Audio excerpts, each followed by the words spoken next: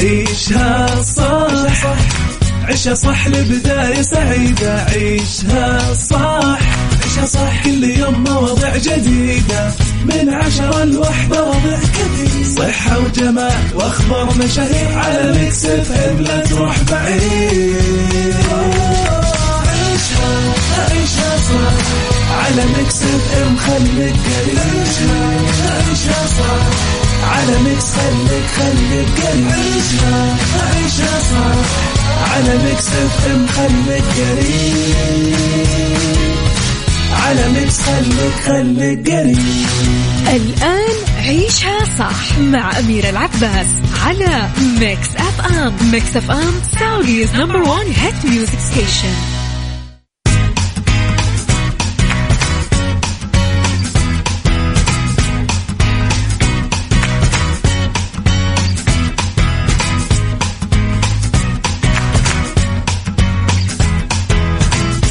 يسعد لي صباحكم ويا أهلا وسهلا فيكم مستمعينا، تحياتي لكم وين ما كنتم، صباحكم خير من وين ما كنتم تسمعوني. أرحب فيكم من وراء المايك والكنترول، أنا أميرة العباس بيوم جديد، صباح جديد، حلقة جديدة ومواضيع جديدة في طبعا ساعتنا الأولى. أخبار طريفة وغريبة من حول العالم، جديد الفن والفنانين وآخر القرارات اللي صدرت. ساعتنا الثانية قضية رأي عام وضيوف مختصين.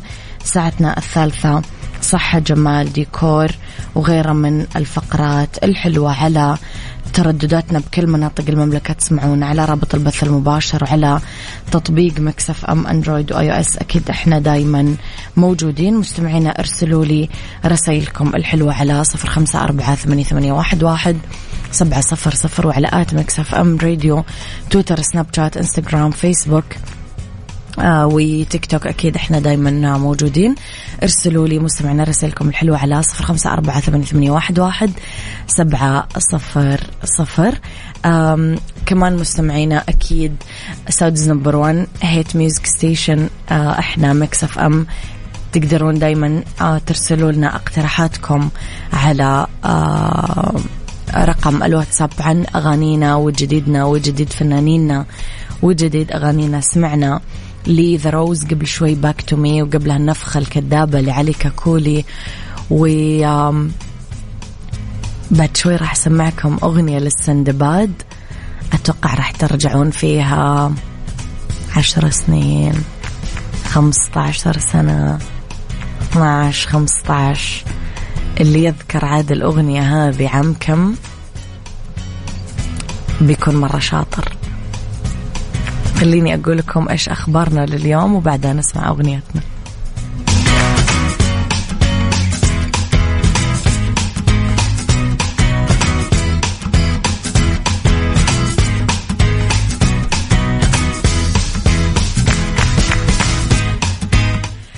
وزير الدفاع يدشن سفينة جلالة الملك جازان رابع سفن مشروع الثروات. زفاف ياسمين صبري ومحمد عادل إمام يتصدر فيديو أبو نسب. التطور العقلي للأجنة يتأثر باللغة. التطوع بيوم العالمي موضوع ساعتنا الثانية. في ساعتنا الثالثة بالدنيا صحتك وطرق تسكين ألم الأذن عند الأطفال بالبيت. في اتيكيت حضور المناسبات والحفلات. في ميكس هاكس طرق تنظيف اللحاف الميكروفايبر بدون ما نخرب قماشه. يلا عيشها صح مع أميرة العباس على ميكس اف ام. ميكس اف ام سعوديز نمبر 1 هيت ميوزك ستيشن.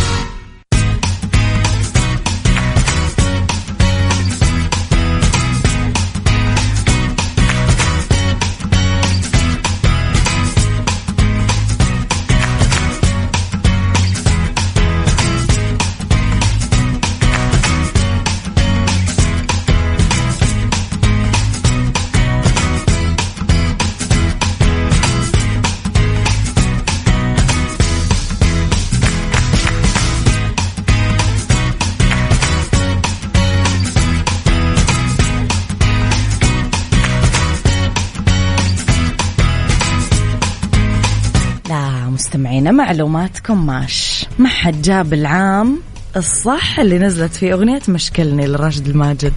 عام كم نزلت الأغنية؟ أحد يذكر؟ لخبرنا الأول، لا رعى صاحب السمو الملكي الأمير خالد بن سلمان بن عبد العزيز وزير الدفاع في قاعدة الملك فيصل البحرية بالأسطول الغربي بمحافظة جدة حفل تدشين سفينة جلالة الملك جازان، رابع سفن مشروع الثروات وأول سفينة في المشروع يستكمل بناء منظوماتها وتتنفذ فيها اختبارات القبول على الأراضي والمياه السعودية. وكان في استقبال سموه لدى وصوله قاعدة الملك فيصل البحرية معالي رئيس هيئة الأركان العامة الفريق الأول الركن فياض بن حامد الرويلي، ومعالي رئيس أركان القوات البحرية الملكية السعودية الفريق الركن فهد بن عبد الله الغفالي. بيّن معالي رئيس أركان القوات البحرية أنه تم توطين القدرات الدفاعية لسفينة جلالة الملك جازان وإجراء اختبارات القبول لمنظوماتها بشكل كامل على الأراضي والمياه السعودية، بما في ذلك تجارب الرماية الحية لمختلف الأهداف الجوية والسطحية، وذلك بتجسيد فعلي وواقعي لرؤية المملكة 2030، لافتا أنه سفن مشروع الثروات تعد الأحدث من طرازها بهذا العالم ومزودة بأول نظام سعودي لإدارة المعركة تحت اسم حزم والمطور بأيدي وطنية.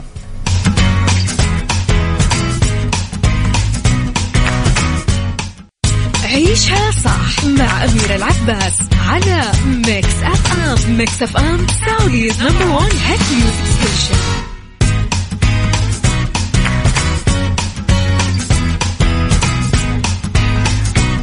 يجب أن يكون إحساسك إيجابيا مهما كانت الظروف ومهما كانت التحديات ومهما كان المؤثر الخارجي. يسعد صباحكم جميعا من عبد العزيز علوان صباح الورد. قال الابن لأبيه: لقد قرأت كتابا في التربية، من الأفضل يا أبي أن تعاملني كصديق لك.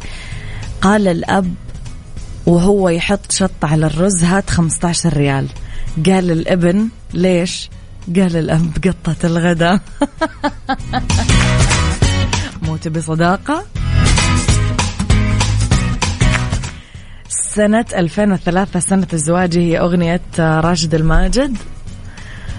وعبد لك يقول: بصراحة أغنية راشد الماجد أي سنة كانت ما أدري، لكن أول مرة سمعتها كانت 2009 لما كانت شعبية أغنية البرتقالات عذبت حالات والبرتقالة كسرت الدنيا وصرنا نلبس برتقالي. لخبرنا التالي مستمعينا، بمشهد من حفل زفاف ياسمين صبري على محمد عادل إمام انطرح طبعا الإعلان التشويقي الأول لفيلم أبو نسب الاجتماعي الكوميدي اللي هو التعاون الثالث ما بين النجمين، وتقرر عرضه جوا مصر 21 ديسمبر الجاي، وراح يعرض بكل دول الخليج 28 ديسمبر، وراح تدشن في باقة أفلام موسم نص العام الدراسي بداية العام الجديد. الإعلان انطرح بمنصات محمد إمام وياسمين صبري في السوشيال ميديا بتوقيت متزامن، وبتعليق واحد يقول: توكلنا على الله، الإعلان الأول لفيلم أبو نسب 21 ديسمبر بجميع سينمات مصر و28 ديسمبر بكل الوطن العربي. فيلم أبو نسب طبعا بطولة محمد إمام، ماجد الكدواني، ياسمين صبري، وفاء عامر، هالة فاخر، محمد ثروت، محمد لطفي وفنانين آخرين ومجموعة من ضيوف الشرف. تأليف طبعا أيمن وتار، وإخراج رامي إمام.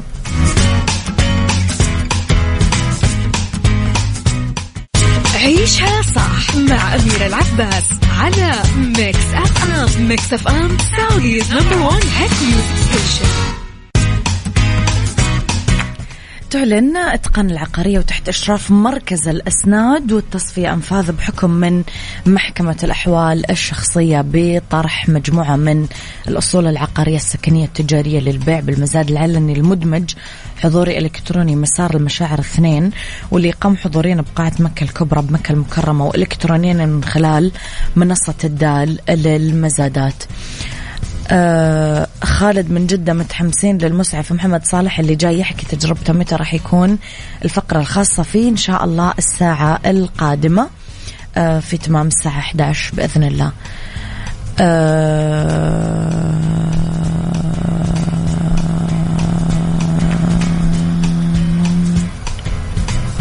طيب أوكي،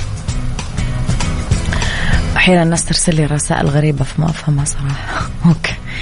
اللي خبرنا الثالث، وصل فريق من أطباء الأعصاب من جامعة بادوا الإيطالية بالاشتراك مع فريق علمي من جامعة بارسيتي بفرنسا لأدلة تؤكد أن التطور العقلي للأجنة يتأثر باللغة اللي تتكلم فيها الأمهات خلال فترة الحمل. اعتمد الباحثين بهذه الدراسة اللي نشرتها الدورية العلمية العلم المتقدم على صورة التخطيط الكهربائي للمخ المجموعة من حديثي الولادة، وأكدت دراسات سابقة أنه الأجنة تقدر بعد 7 شهور من الحمل تسمع أصوات أمهاتهم وشوية إيقاعات صوتية مرتبطة بصوت الأم، بس ما في معلومات كافية بشأن تأثير هذه الأصوات على النمو العقلي للجنين خلال فترة الحمل. شارك بالدراسة 33 أم وأطفال حديثي الولادة من فرنسا، وضمنت التجربة أنه ينعمل رسم كهرباء للمخ للطفل وتعريضهم لتسجيلات صوتية تتضمن قراءة قصص الأطفال، فترات صمت. رصد الباحثين زيادة النشاط العقلي عند الأطفال حديثي الولادة لما يتعرضون لتسجيلات صوتية باللغة الفرنسية، والأطفال قدروا يتعرفون على الخواص اللغوية للغة الأصلية اللي تتكلم فيها الأم. يشوف الباحثين أنه هذه التجربة تظهر أنه عقل الطفل حديث الولادة يتأثر بشكل خاص باللغة اللي تتكلم فيها الأم بفترة الحمل، وبهذه التجربة كانت من خلال اللغة الفرنسية. ايش رايكم؟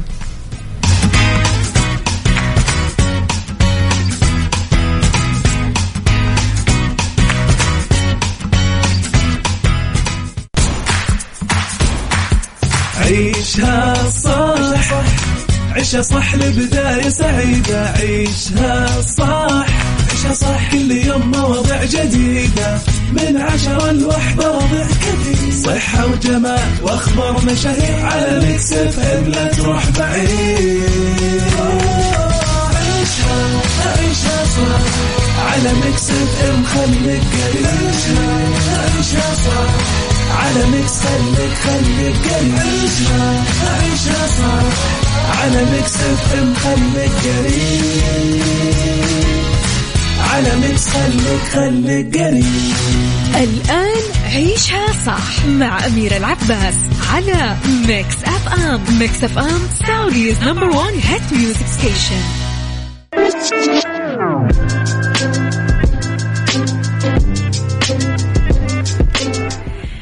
يسعد صباحكم مستمعينا، تحياتي لكم وين ما كنتم. صباحكم خير من وين ما كنتم تسمعوني، تحياتي لكم وين ما كنتم مستمعينا. حلقتنا اليوم من العيار الثقيل صراحة، يعني ما أكذب عليكم لما قرأت عنوان الحلقة اليوم كذا أحس الأدرينالين ارتفع عندي، وأتوقع رح يرتفع عندكم شوي. اسمحوا لي أستضيف ضيفي في الاستوديو المسعف محمد صالح، متخصص في التطوع الإسعافي وتقديم الخدمات الطبية لكبار السن والرعاية التلطيفية لهم. أهلا وسهلا فيك. أول شيء الله يسعدك يا أستاذة سميرة، أهلا وسهلا أستاذة أميرة، وأهلا وسهلا فيكي، وأنا جدا سعيد ومبسوط إني موجود معاكم. نورت حلقتنا. كيف توصف التطوع من منظورك الخاص؟ شوفي، التطوع روح وإتقان. التطوع حاجة ترى انزرعت فينا وعمل يخلينا نشوف العالم من منظور مختلف، مقابلة فئات المجتمع وتبادل جميع الخبرات معهم.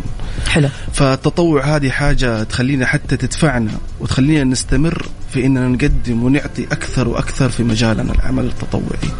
فتعلمنا من صغرنا يعني بتعريف بسيط نقدر نقول أنك أنت تقدم خدمات بدون مقابل. نعم صحيح، وهذا الشيء انزرع فينا من صغرنا ولازلنا مستمرين فيه لحد يوم. إيش يحقق لك؟ ليش بتعمل كذا؟ أنت إيش تحس بعد العمل التطوعي؟ الفرحة فرحة المستفيد والسعادة، وكل يوم ترى نتعلم حاجة جديدة من العمل التطوعي. تعطينا يعني مجال نعيش أشياء ممكن سمعنا عنها لا بنعيشها بواقعها وبتجربة ملموسة. طب ما تقابل فئة من الناس اللي يقولوا لك مثلا أنت درست وعندك خبرة وإلى آخره، ليش ما تأخذ فلوس مقابل هذا عمل؟ أكيد تقابل هذه الفئة من الناس. أكيد هذه الفئة من الناس هذه نحن بنرد عليهم بمعنى واحد، إنه تعال انزل معانا وعيش الواقع وشوف الفرحة اللي بتشوفها في الآخرين وبتعرف قيمة المبلغ العمل التطوعي. نعم. طيب إيش الشيء اللي اليوم مخليك مكمل ومستمر بالتطوع؟ جاوبتني جواب مرة مهم اللي هو أنه أنا أحس بسعادة. نعم، السعادة وفرحة الناس واللي الناس. أيوة، ويخليني أستمر رؤية الناس للمنظور العمل التطوعي من الصغر لازم ننميها فيهم. فكل ما نشوف أطفال بنزرع فيهم هذه الحاجة، بنوريهم أن العمل التطوعي بيعيشنا حاجة إحنا ما شفناها في كبرنا. يعني بنخليهم من صغرهم يعرفوا أن العمل التطوعي هذا شيء خيري بيساعد الآخرين، بيعطي مجال لك أنك تكتشف حاجة جديدة في الحاجة اللي بتحبها لما تكبر. يعني مثلا الأطفال اللي يقول لك أنا نفسي أكون طبيب، ممكن نحن نعيشه هذا الشيء من صغره، نحقق له حلمه من صغره، بنحاول نحن نطور هذا الشيء فيه. واللي يحب يجرب المجالات كلها فهي متسعة. أبغى أعرف البداية كيف كانت؟ البداية من الصفر تماما. من الصفر. بدايتي كانت من عمري 14 سنة. أوكي. الحين كم بس عشان نعرف، لأنك أنت كثير تكلمت عن الكبر والصغر فأثرت فضولنا. الآن عمري 30 سنة. حلو. من عمري 14. نعم. من عمري 14 سنة بديتها مع فريق اسمه نادي متطوعي جدا متخصص في الأيتام. حلو. المهندس خالد بدوي، بابا خالد، هو اللي زرع فيني حب العمل التطوعي. من أي ناحية؟ لما رحت أول مرة رحت على أساس أنه تنظيم، والتنظيم هذا كان في بالي أنه هو بمقابل مالي. صح. فبعد ما خلصت أو في نص قبل ما نخلص رحت لهذا الشخص قلت له طب نحن فلوسنا متى حنستلمها ومتى حناخذها؟ قال لي أي فلوس؟ قلت له لأنه نحن جايين ننظم. قال لي لا هذا عمل تطوعي. فقلت له إيش هو العمل التطوعي؟ قال لي طيب تعال معي، وأخذني وخلاني بين الأيتام، وكنت يعني عايش السعادة معاهم وفرحتهم اللي شفتها. بعد ما انتهينا سألته قلت له ها إيش صار؟ فين الفلوس؟ والله بأمان. قال لي شوف العمل التطوعي هي الفرحة اللي شفتها في الناس هذه، انك انت بتقدم لهم حاجه تسعدهم، وهذا هو المقابل اللي بتعيشه. فبعدها عرفت ايش معنى التطوع، عرفت انمي هذا الشيء فيني وكيف اطوره في حياتي. والحمد لله يعني دخلت اكثر من مجال في العمل التطوعي. من بعد الاعمال الايتام دخلت في المجال الاسعافي من صغري. ما قصروا هيئه الهلال الاحمر تطوع، فريق التطوع اعطاني الفرصه اني اعيش التجربه حقت التطوع. وحب العمل الإسعافي أصلا من صغري، من أيام ما أنا صغير كنت أشوف المسلسلات. يعني باب الإسعاف هذا كنت أشوفه معليش يعني كده ضوء نور. نفسي أعرف إيش اللي جوة الحاجة أو الصندوق هذا البوكس. فلما عشت التجربة هذه تحققت واحدة من الأحلام عن طريق التطوع. صح. هو كان بوابة النور. أنت وصفت وصف حلو. صحيح. طيب متطوع إسعافي ورعاية تلطيفية لكبار السن، عملين صعبة جدا. يعني أنا من واقع خبرتي الطبية البسيطة حاجتين صعبة، الرعاية التلطيفية لكبار السن صعبة مو سهلة، والإسعاف أيضا صعب. وصف لنا هذا الشغل، اشرح للناس اللي ما تعرف. كلمة الرعاية التلطيفية صعبة والعمل الإسعافي صعب، لا بالعكس. محب هذا العمل حيشوف أنه أسهل شيء يقدمه. الرعاية التلطيفية هي جزء من العمل الإسعافي للمعلومية. نحن يعني حتى فكرة العمل المجال التلطيفي لاحظناه لما عشنا التجربة. خلينا محمد نعرف الناس إيش يعني رعاية تلطيفية للي ما يعرف. الرعاية التلطيفية هي إن أنا أقدم خدمة لأحد المرضى من ناحية إني أعطيه فرصة إنه يعيش واقع حاجة خارجة عن العمل الطبي المتواجد في المرحلة الأخيرة في المرحلة الأخيرة. نعم، أو في نص المرحلة، يعني مو لازم في المرحلة الأخيرة. يعني من إني أغير له المحيط الجو اللي حوله غير خارج عن نطاق المستشفى. فنحن يعني في العمل الإسعافي لما باشرنا الحالات وعرفنا الوضع الصحي للحالات لاحظنا يعني قصة بدايتنا هذه حشرح لك إياها بعد شوية، إنه كيف نحن بدينا في العمل التلطيفي أو الرعاية التلطيفية في المجال. طب أنا أبغى أوقف شوي عند هذه النقطة، وأبغى أعرف بما أنك يعني مريت بقصص كثيرة مثل ما أنت قلت، يعني المسعفين ومجال الرعاية التلطيفية كل يوم عندكم قصة جديدة وأحداث جديدة. نعم. أبغى أعرف اليوم من 14 ل 30 سنة، فترة مو بسيطة، إيش أكثر قصة حلوة وإيش أكثر قصة مؤلمة مرت عليك؟ إيش أحلى شيء كان كذا تذكره كذا تحس بسعادة؟ أول حالة نحن طبقنا معها الرعاية التلطيفية.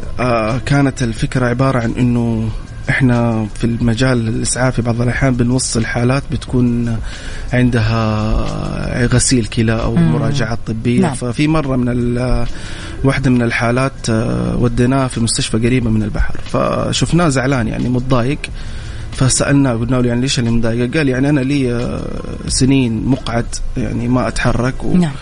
وكان نفسي إن أنا أشوف البحر، أشوفه من بعيد بس ما عمري قربت منه، مع إني أنا كنت شخص أهوى البحر وأطلع وأصيد فزميلي اللي معايا فكرنا أنا وياه قلنا طيب إيش رأيك نطبق حاجة نخليه يعيش الشعور هذا ونقربه من البحر شوية ونعيشه جو البحر. فزميلي قال لي يعني ترى الموضوع ما هو سهل ويخوف وما تعرف إيش النظام والأنظمة اللي حاصلة. قلت له خلينا نجرب وإذا صارت. فهذاك اليوم خلص غسيله وكنا بنرجعه على البيت، إلا شوية وجهنا إلينا للبحر. فسألنا يعني قال إيش بكم؟ ما هو هذا مو طريق البيت يعني أنا تأخرت. قلت له والله في حاجة نبغى نسويها لك إن شاء الله إنها تعجبك. فإيش هي؟ ماشي. قلنا له بس ادينا 10 دقائق من وقتك وإن شاء الله حتنبسط في هذه الحاجة بس. فسبحان الله رحنا لين منطقة البحر. في البداية كان عندنا تخوف جدا، خايفين من ردة الفعل، خايفين الجهات المنظمة إنه تمنعنا.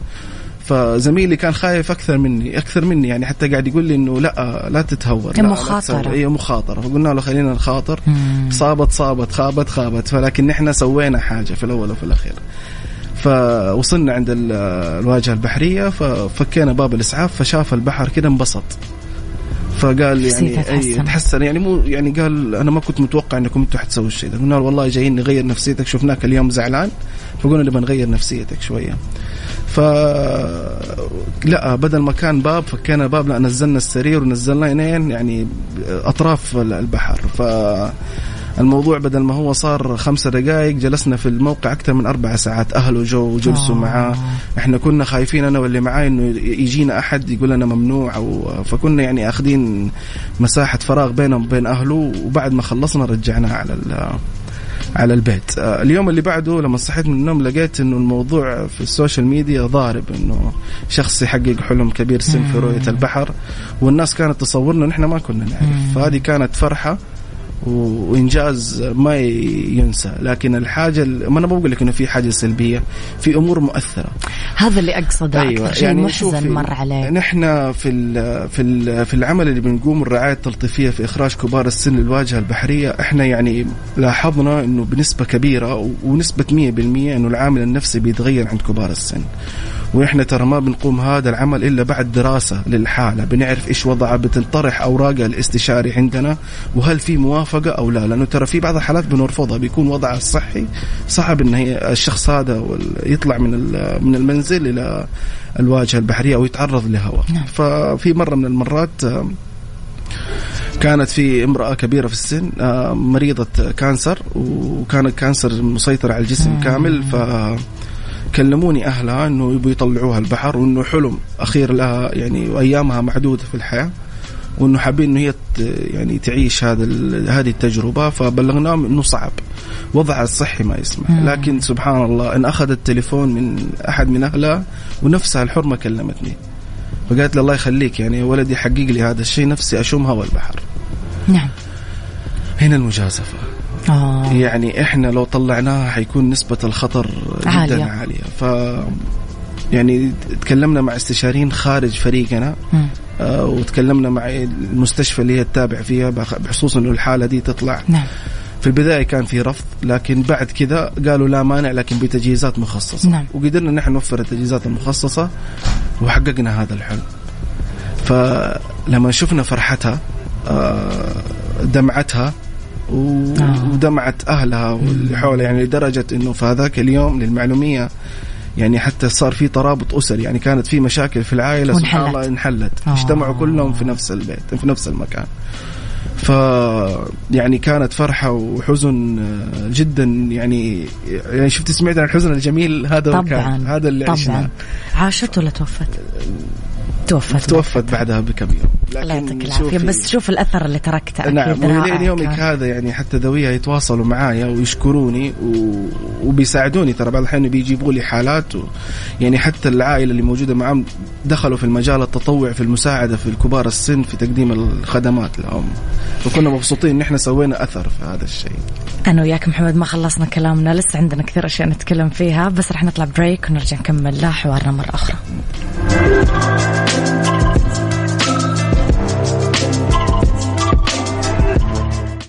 عيشها صح مع أميرة العباس على ميكس أف أم. ميكس أف أم سعوديز نمبر 1 هيت ميوزك ستيشن.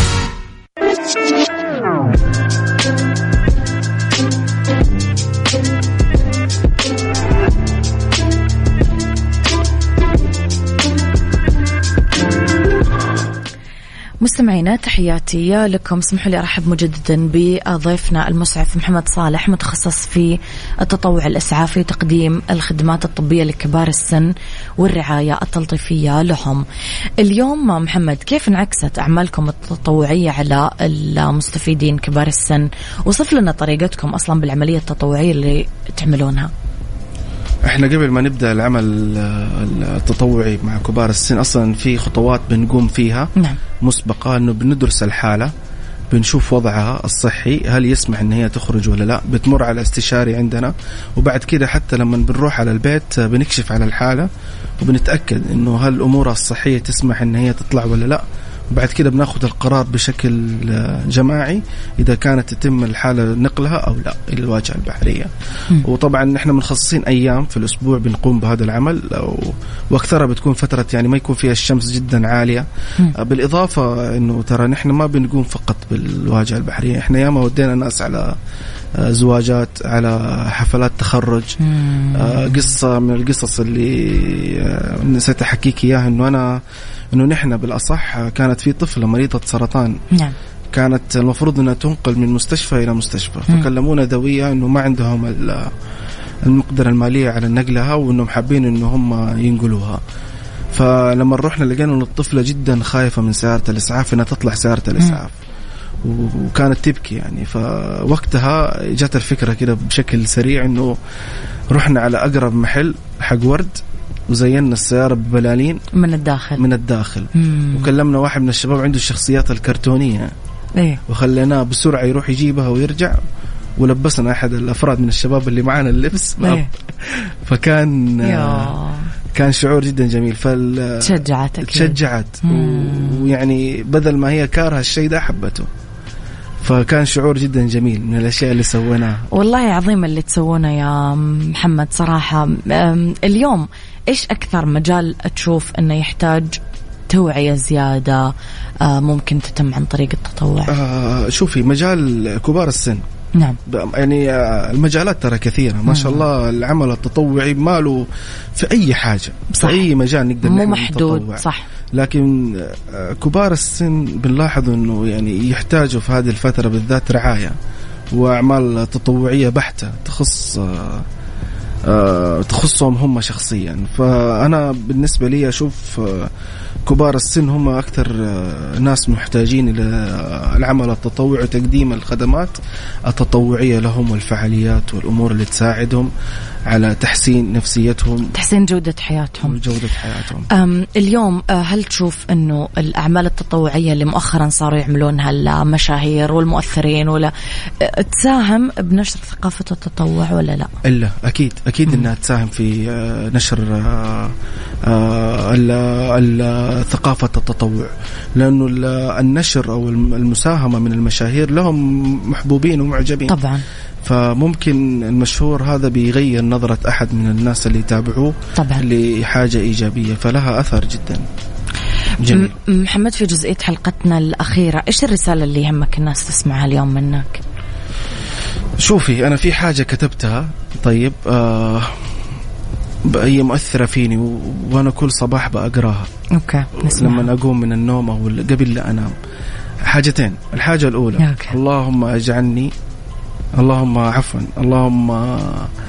اجعلني في عيني صغيرا وفي أعين الناس كبيرا. هذه واحد. ثاني حاجة أنه نحن في بعض الأحيان قد لا يكون عملك فقط أداء مهامك الوظيفية، ولكن عمل الخير وإسعاد الناس جزء منها زرعها بداخلنا أشخاص لهم بصمة إلى هذه اللحظة في قلوبنا. صح.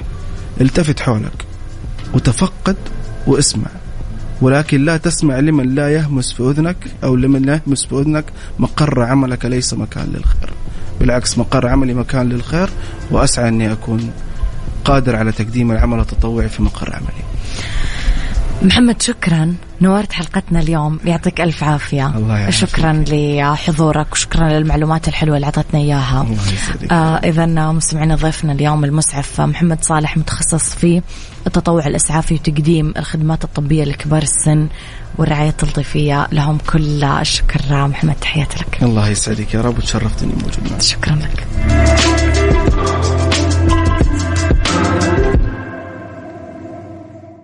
عافيتك ضمن عيشها صح مع أميرة العباس. عافيتك برعاية المركز الطبي الدولي على ميكس اف ام.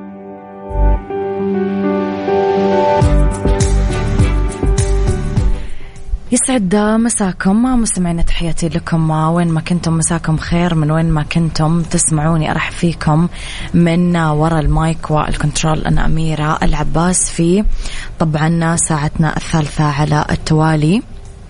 مستمعين أولى ساعات المساء وآخر ساعات تعيشها صح برعاية المركز الطبي الدولي. أكيد فقرة عافيتك راح تكون اليوم ضيفتنا دكتورة دعاء خليفة، استشارية الطب النفسي من المركز الطبي الدولي بجدة.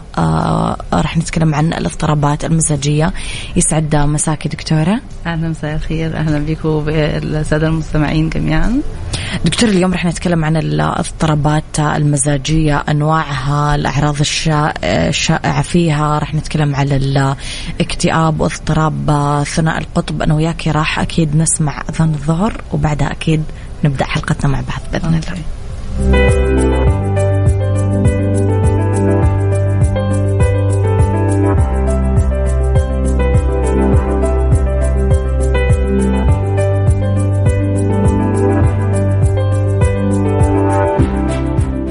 عافيتك ضمن عيشها صح مع أميرة العباس. عافيتك برعاية المركز الطبي الدولي على ميكس اف ام.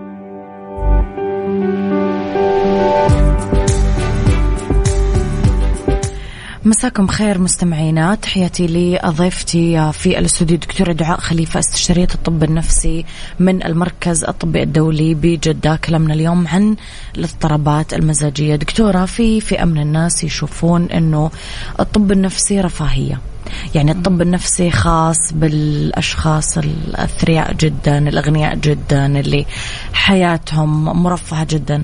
إيش تعليقك على هذا الموضوع؟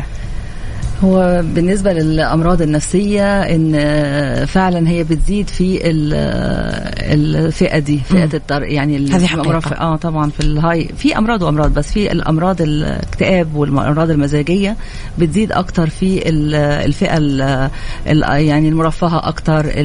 وده عكس ما احنا متصورين، إن كل ما ضغوط الحياة أو المشاكل الاقتصادية الاجتماعية بتبقى أسوأ، كل ما الدنيا بتبقى أوحش. لا، العكس، إن مع زيادة الحالة الاجتماعية والاقتصادية العالية، كل ما اضطرابات المزاجية واضطرابات النفسية عموما أو اضطرابات المزاجية بتبقى أعلى نسبتها. مؤخرا أصلا صاروا يقولوا دكتور الشعوب الفقيرة سعيدة أكثر من طبعا الشعوب اللي متوفر لها كل حاجة. أيوة. طب دكتورة، إيش يعني أصلا اضطرابات مزاجية؟ إيش نعني بهذا المصطلح؟ والله ده يعني طبعا مصطلح كبير قوي، يندرج تحته يعني أمراض كتير قوي من أمراض الطب النفسي.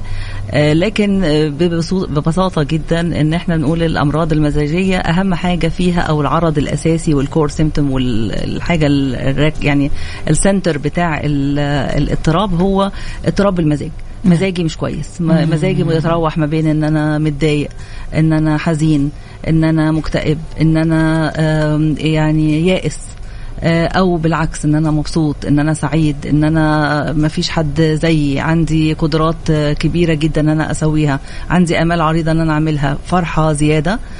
وبس احنا يعني في الفترة الأخرانية يمكن مع تغير نمط الحياة ما بنشوفش الهوس اللي مبسوط اللي بنسميها كنا زمان كلاسيك مانيا أو الهوس النمطي.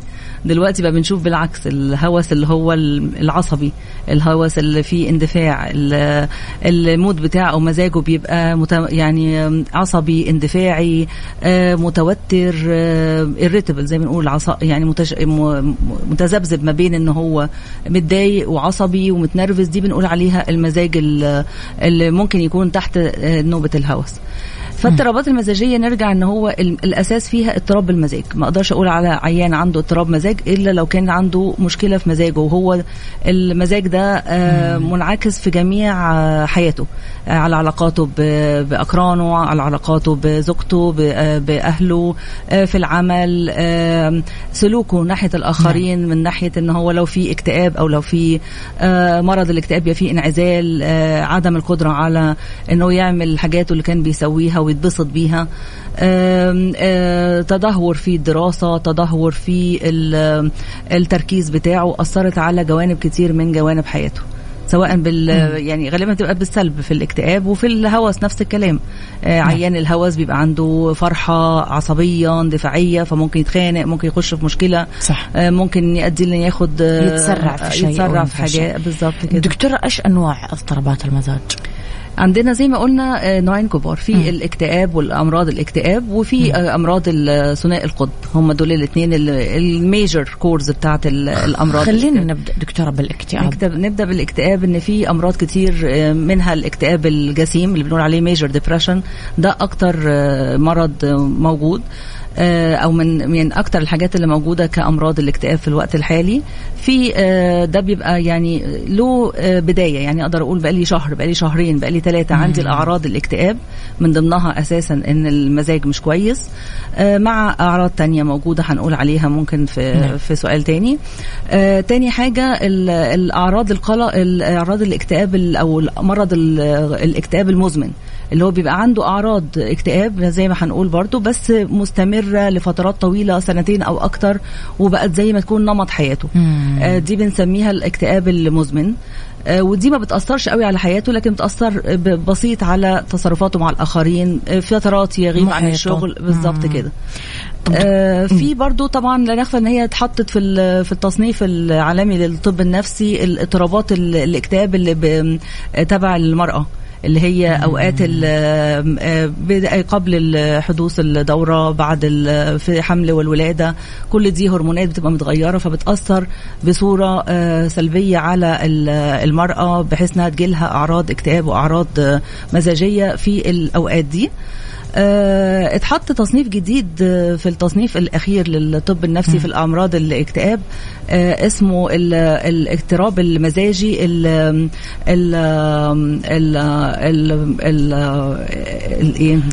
هو بيأثر على حياة الأطفال. يعني اتحط نسبة أو يعني في جزء من الاكتئاب بيحصل في الأطفال، اتحط ريسنتلي في الأمراض النفسية، علشان اكتشفوا ان في أعراض اكتئاب موجودة في الأطفال من سن 6 سنوات لغاية 12 سنة. ودي بتبقى فعلا ما بتجيش بقى ان العيان او الطفل بيقول ان انا مكتئب زعلان، لا، بيجي بنوبات من الغضب في المدرسة، نوبات من الغضب في وسط أقرانه، نوبات من الغضب في البيت، عصبية، اندفاعية، طول الأسبوع، ممكن أكتر من 3 أو 4 مرات تحصل، وتأثر على حياته، وتأثر على يعني علاقته بالآخرين، علاقته بأهله أو أصحابه. دكتورة، لأي مدى منتشر الاكتئاب بمجتمعنا اليوم؟ والله الاكتئاب نسب عالية يعني مع الحمد لله في وعي، بس برضو نسب الاكتئاب عالية وبتعلى للأسف مع ضغوط الحياة، مع الاسترسز اللي احنا عايشينها. يعني آخر حاجة يعني ممكن الاكتئاب يبقى 20%. 20% من الناس ممكن تصاب في وقت من أوقات حياتها بالاكتئاب وأعراضه وأنواطه وأنواعه وكل ده. وفي يعني دراسة يعني اتحطت إن مهم أوي إن احنا نقول عليها إن العبء عبء الاكتئاب وعبء بالذات الاكتئاب هيبقى بحدوث 2030 ان الاكتئاب هيبقى نمرة 1 من الامراض كلها قبل امراض القلب وقبل الحوادث في البردن او العبء بتاع المرض على الحياة الشخص. فده طبعا يعني ألارم ويخوف ان احنا لا لازم ناخد بالنا من التوعية والعلاج البدري ونشوف اسبابه ونشوف ان الناس اللي عندهم وعي ان هم يلجأوا للطبيب النفسي ويلجأوا للمساعدة لو حسوا ان هم محتاجين. كيف عادة يتم تشخيص الاكتئاب دكتورة؟ والله الاكتئاب عندنا يعني يمكن الطب النفسي مختلف شوية عن هو جزء من الطب عموما، لكن مختلف شوية ان احنا بنعتمد على المقابلة الإكلينيكية للعيان او للعميل اللي جاي لنا او للشخص اللي عندنا بالأعراض اللي مكتوبة، بالأعراض اللي هو بيشتكي منها. بتبقى مقابلة إكلينيكية ان احنا بنشوف افكاره، بنشوف الايموشنز بتاعته، العاطفة بتاعته في الانترفيو اللي احنا بنشوفه، بنقعد مع العيان أكتر من مرة، بنجيب الأهل بتاع العيانين اللي هم الناس اللي قريب منهم اللي يقدر يثق فيهم ويقدر إن هو يبقوا عارفين عن حالته أكتر. ممكن نقعد مرة واثنين عشان نشخص التشخيص السليم. ده من ناحية الأساس والإكلينيكية. لكن طبعا لا نغفل إن في عندنا استبيانات معينة، و يعني بنعمل لهم استبيانات وبنعمل لهم لقاءات مقننة أو من خلالها ممكن من ضمنها إن إحنا نأكد التشخيص، وبرضو لمتابعة المريض فيما بعد. ان انت كنت جاي لي السكور بتاعك كذا، لا احنا بعد 3 شهور من العلاج بقى كذا، فبنشوف تحسن المريض. طب دكتورة ايش رأيك في تعليق الناس اللي تقول احنا زمان يعني جيل الثمانينات والتسعينات ما كان عنده وما قبل ذلك طبعا ما كان عندنا أمراض نفسية، ما كان عندنا شيء اسمه أروح دكتور نفسي أو أخذ أدوية نفسية، كانوا بيتنمروا علينا في المدرسة عادي ما ننتكس، كانوا أهالينا بيضربونا عادي ما إلى آخره. صرنا نتأثر بأي شيء وعلى طول نروح سايكولوجيست أو دكتور نفسي أو إلى آخره. أكيد أنت بتسمعي هذا الكومنت كثير دكتور. طبعاً. أيوة. إيش تغير؟ هو دلوقتي يعني بقى كان يعني في حاجات زمان كانت كويسة وفي حاجات زمان برضو كانت لسه كنا يعني نكابر عليها، كنا نكابر ما نعرف يعني هي موجودة. الأم كانت تقول لا ما فيش اكتئاب ولا حاجة، لا اقعدي اقري قرآن، أصل انت بعيدة عن ربنا. لا هو مش كده، لكن كنا برضو الاسترس كانت أقل، الضغوط النفسية كانت أقل، لكن برضه ما كانش في وعي زي دلوقتي. فدلوقتي يعني سلاح ذو حدين، احنا دلوقتي بقينا وعي اكتر، لكن برضه الاسترسز اكتر، فيعني هي نفس النسبة تقريبا. وبرضه كنت بتكلم قبل اللقاء مع هنا، فبتقول يعني الحاجات زمان احنا ما كناش قادرين يعني نشوف ان بعد كده بيحصل ايه. في دلوقتي ناس عندهم 50 و60 سنة وبيجي يقول لك ان كان في مشاكل تنمر وانا صغير، كان في تحرش وانا صغير، كان في ضرب، كان في عنف أسري، كان في ده أثر عليا، ما بيبقاش يقدر يتكلم. دلوقتي لا بنقدر يعني بيتكلم عن حاجات حصلت قبل كده، لأن جزء من أسباب الأمراض الاكتئاب وأمراض الطب النفسي في الكبر هو يعني أو يعني علاقة وطيدة ما بين اللي حصل في الصغر والتربية والعلاقات الأسرية هي اللي أثرت فيما بعد. دكتور خلينا شوي نروح لاضطراب المزاج ثنائي القطب. مؤخرا كمان صرنا نسمع كثير ناس تتكلم عنه. ايش المقصود فيه؟ ثنائي القطب يعني ان في يعني زي من اسمه ان في تراوح في المزاج ما بين الهوس وما بين الاكتئاب، من ناحيه البوزيتيف ومن ناحيه النيجاتيف. وده بيخلينا برضو في امراض الاكتئاب لازم ما نغفلش ان احنا واحنا بنسال العيان ان جالك قبل كده تذبذبات في المزاج، الناحيه الثانيه اللي هو عصبي، اندفاعي، مبسوط، سعيد، حركه زياده، حاسس الدنيا ورديه، عنده اندفاع في تصرفاته، اندفاع في صرفه للفلوس، اندفاع في علاقاته، ينهي علاقات بسرعة، تذبذبات في المزاج مأثرة عليه، ما بينامش أو قلة النوم، لكن بغض بس الناحية التانية هو حركته زيادة جدا، بيتحرك، بيتكلم بسرعة جدا. الناس اللي هم اللي عندهم هوس واضطراب الثنائي القطب في مرحلة الهوس بيبقى كده، بيبقى يتكلم بسرعة، ما عندوش نفس، مش عايز ينام أو بينام قليل جدا، لكن أكتف جدا، يقدر يعمل حاجات كتير جدا في وقت قليل. عنده هوس ان هو يقدر، ساعات بتصاحبها ضلالات العظمه، ان انا اقدر بفهم في كل حاجه، ان انا بفهم في الطب وفي الهندسه وبعرف كل حاجه. بس دي بتبقى يعني وقت اسبوع 10 ايام عنده الحاله دي، هي دي الهوس. في انواع الاضطراب المزاجي طبعا 3 انواع منهم، او هما يعني نوعين كبار، اللي هو الاضطراب المزاجي ثنائي القطب 1 و2. 1 ده لو عنده تذبذبات ما بين الهوس اللي قلنا عليه والاكتئاب، بس في نوبات مختلفه، ما بين النوبات دول بيبقى طبيعي او شبه طبيعي. 2 بيبقى شبه الهوس بس بسيط، اللي هو أعراض بتجيله 3-4 أيام من الحركة الزيادة، من العصبية، ممكن يتخانق، ممكن يعصب، ممكن تتنرفز على جوزها، ممكن يحصل من الراجل يعني حركة اندفاعية 3-4 أيام، وممكن تعدي بدون ان هو يحس ان دي مرض او انه يلجأ لطبيب، لكن الآخرين اللي حواليه حاسين بيها، حاسين ان هو لا مختلف، مزاجه مختلف، سلوكه مختلف. كم نسبة انتشاره دكتورة منتشر؟ هو ثنائي القطب اقل من الاكتئاب، يعني ثنائي القطب ممكن يوصل ل5% بكل انواعه. يعني يعني هو مش قليل، 5% مش قليل، لكن بالنسبة مثلا للفصام نص 1%، لكن الثنائي القطب برضو بيوصل ل5%، اقل طبعا من الاكتئاب بس بيوصل. مختلف عن الاكتئاب انه بيجي في سن بدري، ممكن يجي في التين ايجز، ممكن يجي في اول العشرينات. ثنائي القطب بتبتدي طبعا المرضى دول لما العيان بيبقى جاي في هوس شديد، بيبقى العيان جاي مكسر الدنيا، ممكن لو في اكيوت او في حالة حادة يبقى جاي المستشفى متربط، مش قادرين يسيطروا عليه من كتر ما هو عصبي واندفاعي وحركة زيادة وصرف فلوس كتير ومشاريع كتيرة، والناس ممكن تضحك عليه بالمنظر ده. دكتورة، الجزء المحزن في حلقتنا اليوم مؤخرا، آخر 2-3 سنين كثير جدا صرنا نشوف قتلت أطفالها، واحد قتل زوجته، ما أعرف مين قتل. كنا نعتقد أنه هذا الموضوع بس مرتبط بالكحول والمخدرات، مؤخرا صرنا نشوف أنه وراء هذه المواضيع اضطرابات نفسية، طبعا أمراض نفسية. دكتورة، كيف ممكن نعرف إذا هذا الشخص أهل أنه يكون اليوم أب وأم؟ لأنه هنا ما يصير المسؤولية بس عليهم، صار يعني هم مسؤولين عن أرواح عايشين معهم في البيت، وأطفال يمكن حتى في عمر ما يعرفوا فيه يدافعوا عن نفسهم.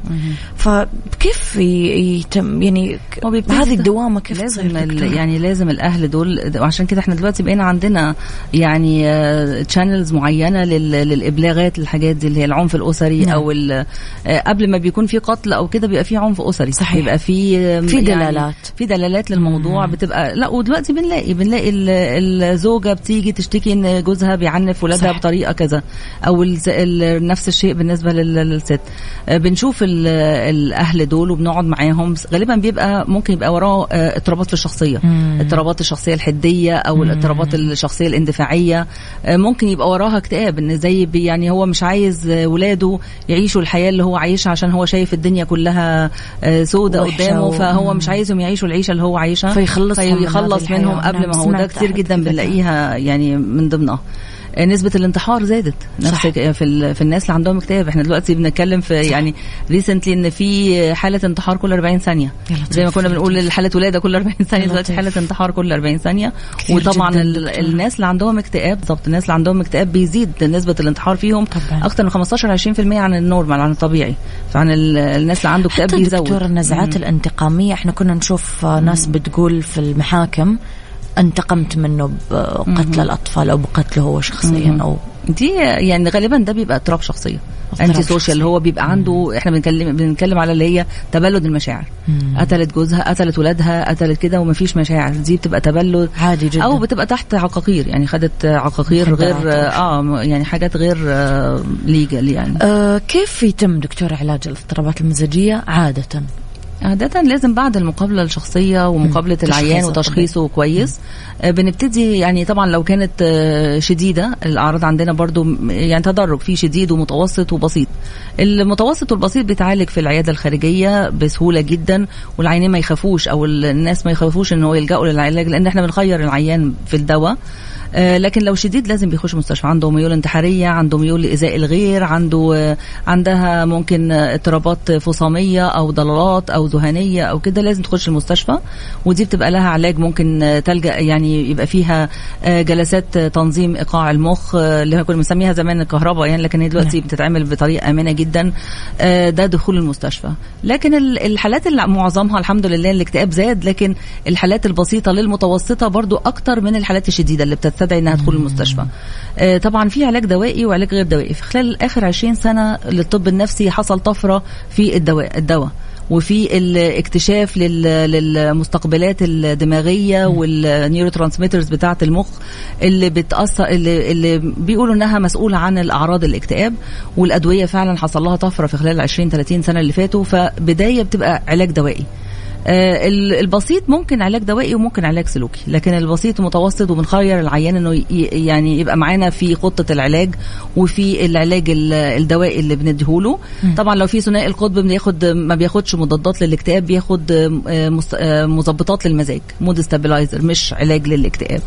ده دوائي، ده الشق الدوائي من الموضوع. وبيبقى تحت المريض بياخد، هو زي ما بنكون بنعمل بالتفصيل للعلاج على حسب ما المريض اعراض الجانبية بتاعته. المريض بيعاني من اضطراب في النوم فندي دواء يحسن نومه، لا المريض عنده خمول اكتر فندي دواء يحسنه من نشاط اكتر وبالشغف اكتر ويقدر يقبل على عمله في طريقه امنه. وما فيش اي يعني في طبعا اعراض جانبيه، ما فيش اي دواء ملوش اعراض جانبيه. لكن برضو فكره الناس عن الادويه فكره خاطئه، يعني فكره خاطئه ان العيان يجي يقول لي لا الدواء ده عندهم ذعر دكتور من الموضوع، ذعر من الدواء. لا انا عندي اكتئاب وانا موافق ان انا عندي كل الاعراض دي، لكن انا لا يمكن هاخد علاج. العلاج ده هيخليني ابقى طول عمري باخد علاج، مش هقدر اسيبه. الكلام ده كله افكار خاطئه بتتوارثها الاجيال، ومن النت ممكن الناس بتسيرش بطريقه غلط، بتاخد خبرات ناس ممكن يكونوا حصل لهم جرعه غلط او تشخيص غلط. وبرضه بنفهم العيان ان ما فيش دواء سحر، يعني الدواء لوحده ممكن يعمل 50-60%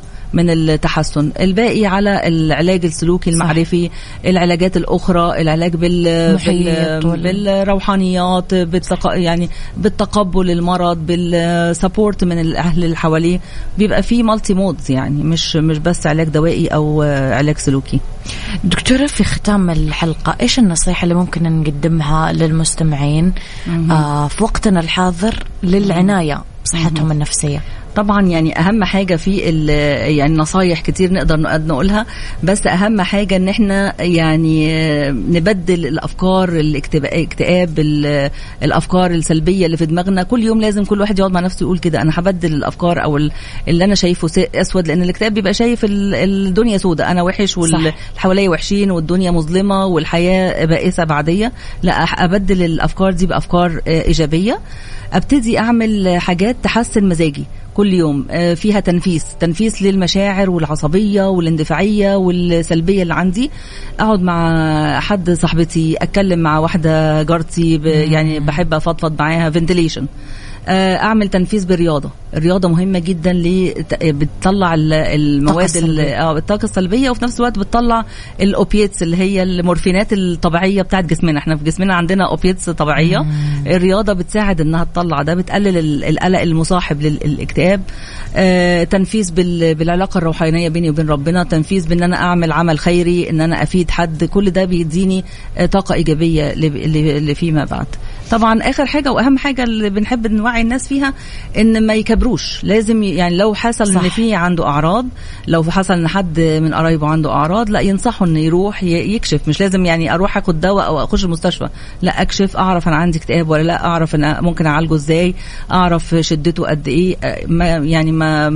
ما كبرش ان انا اروح لطبيب نفسي او اسال اهل الخبره، اهل الاختصاص اللي حيوجهوني أيوة. اني اكون افضل من كل النواحي. لان كل ما يبتدي العلاج بدري كل ما يكون التحسن بدري، وكل ما يتاخر في العلاج كل ما يكون في نسبه انه ما يتحسنش على العلاج بسرعه، او يجي له انتكاسات فيما بعد، او يجي له نوبه اكتئاب تانية كل ما كان يتاخر في بدايه العلاج.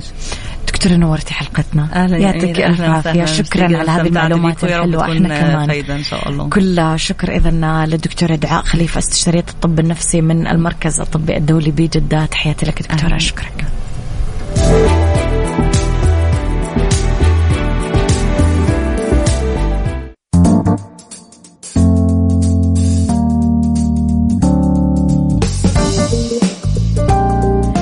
لا تفوتون مستمعينا عروض كيا الأهلية بمناسبة الجمعة البيضاء. تملكوا K5 هايبرد أو كيا ستينجر واحصلوا على 5 سنين خدمة مجانية أو إلين 100,000 كيلومتر، بالإضافة لعرض 0% هامش ربح على الأقساط الشهرية. العرض ساري لين 7 ديسمبر، تطبق الشروط والأحكام.